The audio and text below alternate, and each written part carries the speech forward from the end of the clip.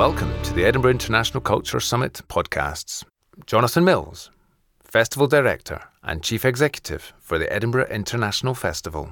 The Culture Summit was an initiative of the Edinburgh International Festival with its partners, the British Council, the Department of Culture, Media and Sport of the UK Government, the Scottish Government and the Scottish Parliament in the immediate aftermath of the Olympic Games in 2012. We thought, well, UK is hosting the world and the Edinburgh Festival hosts the world of culture. Let's bring the two together for a really good high-level discussion. In that event, we had 33 ministers come to the inaugural summit at the Scottish Parliament in 2012. We're doing it again this year.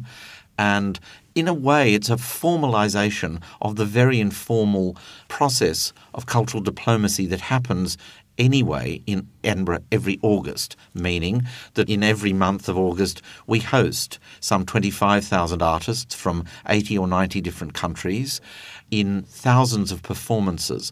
But more than that, when they come and the cultures they represent, what does that teach us about the nature of international collaboration in the arts? This year there are three topics that will focus ministers' and artists' attentions. How we value and ultimately measure culture. What does it mean to us in terms of our lives? What measurements and what systems do we use to actually find out what its impact is? What is the role of the city in the cultural space, so cities and culture? And how do we use our own individual identity to advocate who we are in a globalised world? And how we identify cultural diversity and how it's best sustained, promoted and protected. We're hoping that this discussion is not just about lobbying for money or lobbying for subsidy. There are many countries that are represented in the Culture Summit where there is no money, but there is actually a need for them to build a community.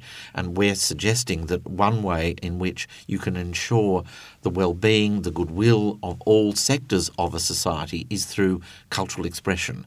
So yes, of course, there will be questions of money, but there are ways of thinking about value and measuring that value across the whole of society, appreciating its public enterprises, its parks, its orchestras, our cultural heritage. Without that, what is society? It's much the poorer. Again, what I say is that what we hope to come out of this is to invite people to appreciate what has been achieved since 1947 in Edinburgh, a festival that started in the immediate aftermath of the Second World War at a time when there was petrol and food rationing. 60-odd years later, blossoms into this extraordinary and very valuable cultural asset for the whole of the UK. How did we get there? What was that process? And part of that process was by encouraging individual voices, paying respect to individual cultures and looking at views of the world and approaches to life that were not our own, but were very different and in some cases quite confronting from our own. Different languages, different ways of singing, different ways of thinking about the world. The festival opens on the 8th, culturesummit.com. And so from Sunday the 10th to Tuesday the 12th of August, the Culture Summit happens during the very busiest period in Edinburgh at the Scottish Parliament. For more information about the 2014 Edinburgh International Culture Summit, visit www.culturesummit.com.